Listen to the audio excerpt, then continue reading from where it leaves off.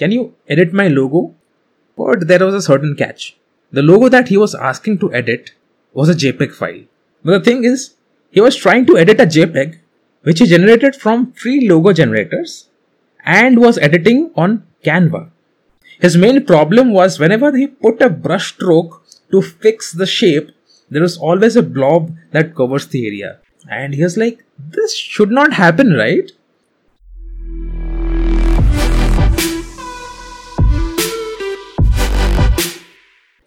Hello everyone, I'm Pratyush and you're listening to The Underdog Protagonist. This podcast is for those who want to take ownership of their lives. I have opened up my guest list, so if you think you have something worthwhile to share, then DM podcast over any of my socials. Links to that you can find in the description of this podcast. I know I have been away for a while, but there are still ups and downs happening and I'm still trying to recoup on that. But the primary reason that was holding me back is that the mic that I'm recording into has busted. And I'm not getting the optimum level of quality of audio that I expected. So that just pinches me from within.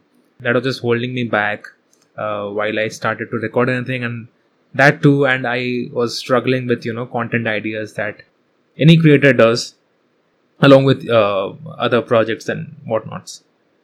But this time, I wanted to share an experience that I went through quite recently. And that was about editing a certain logo. So for those of you who don't know, I have been a designer for the past maybe 6 years or so. I have been into freelancing, I have been into agencies, I have been into jobs. But currently I have been working as a graphic designer in a certain company as a full-time, jobber, as you can say. Someone approached me saying that they wanted their logo to be edited. Listen to this interesting story, okay? And this was his statement. Can you edit my logo? This is what he said. But there was a certain catch. The logo that he was asking to edit was a JPEG file. And he wanted a new shape to be there as a replacement of the existing one. His main problem was whenever he put a brush stroke to fix the shape, there is always a blob that covers the area. Like, what do you expect? That is what was going to happen, right? You're putting a brush on the canvas, which is not editable, which is on the different layer.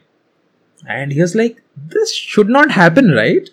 And I, being the good man, I was like, maybe your software was bad? Or so we all assumed, right?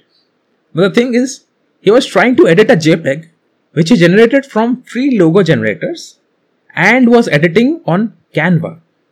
And he thought, just maybe the shape can be filled with a different color if the brush is used.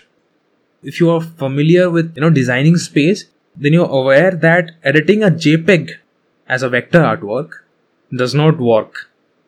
It just does not work like that. You cannot edit a JPEG into a vector, right? You have to either make the whole image into a vector or just completely make a new vector altogether.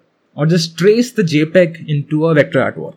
You cannot really edit the JPEG, right? If I am ready to help, then I need the open file from you so that I can just go into and make changes and you'll be done with your work. And you just say that it's a simple task. You can just give it to me in 10 minutes and I know you are very skilled in your job and blah blah, all those things. So when I asked for the open file, he thought a PNG will work. Or maybe a PDF version of it? He asked. So I went on explaining what that is. What is an open file? Also, for those of you who don't know, an open file is an editable file which has been used to make the current artworks. That depends on the software used, that is Photoshop, Illustrator, etc. So making a small edit is no big deal as long as you have an open file. But making a fresh logo is a whole different story. All he said was, I know you. You can do it easily. It's a small thing for you. So do me a favor and edit it right now. And I was like, yeah, I cannot ask this man for a quote because this is not a very heavy task that he's asking for. And maybe it was my goodwill that made me do this. But I know I was wrong in that part. But still, I just agreed on his terms anyways. I'll ask you this. What do you think about this favor that he was asking for? As a good individual, I did the job. And it turns out he was quite satisfied about how it turned out to be. One thing he did not care about is the effort it took and that he should acknowledge the favor. It was as if I was meant to work for him, and that too for free. No questions asked there. There were struggles while I was editing the thing, because as you know it was a JPEG, so you have to kind of go into Photoshop, select the shape, maybe play with hue saturations, all those layers, maybe adjust the image, or create that shape separately on Illustrator and then import on Photoshop. So I tried all bunch of those methods just to cut down on work and just micromanage and just give out the final file, because all he cared about the JPEG, and I did not know why he was doing all those things. I never bothered to ask even. I'll advise you this. Just don't be me. Explain your clients your terms of work, no matter how small the task is or how long it could take. Do not devalue yourself, as I did. You have a personal brand to care for. Whatever you do, however you present yourself, affects the personal image of yours. The personal brand of yours is reflected with clear communication. If you are clear with your words, then your clients will value you. If you're like, yeah, I might do it. Yeah, it's not a big deal. Yeah, it's a small thing for me. I'll just do it in a snap. If you devalue the work like that, your clients will obviously think that, yeah, it's a small thing. Why should I bother to pay him? But if you make it seem like a big deal, that you are going a mile ahead to make this and do them a favor, then maybe they will be grateful to you. So in our design journey, we all have come across such clients who don't know a lot about the space. And it's our duty to explain them, to educate them about the process involved and how does this really work, right? And when we do that, first of all, it helps them to understand our approach.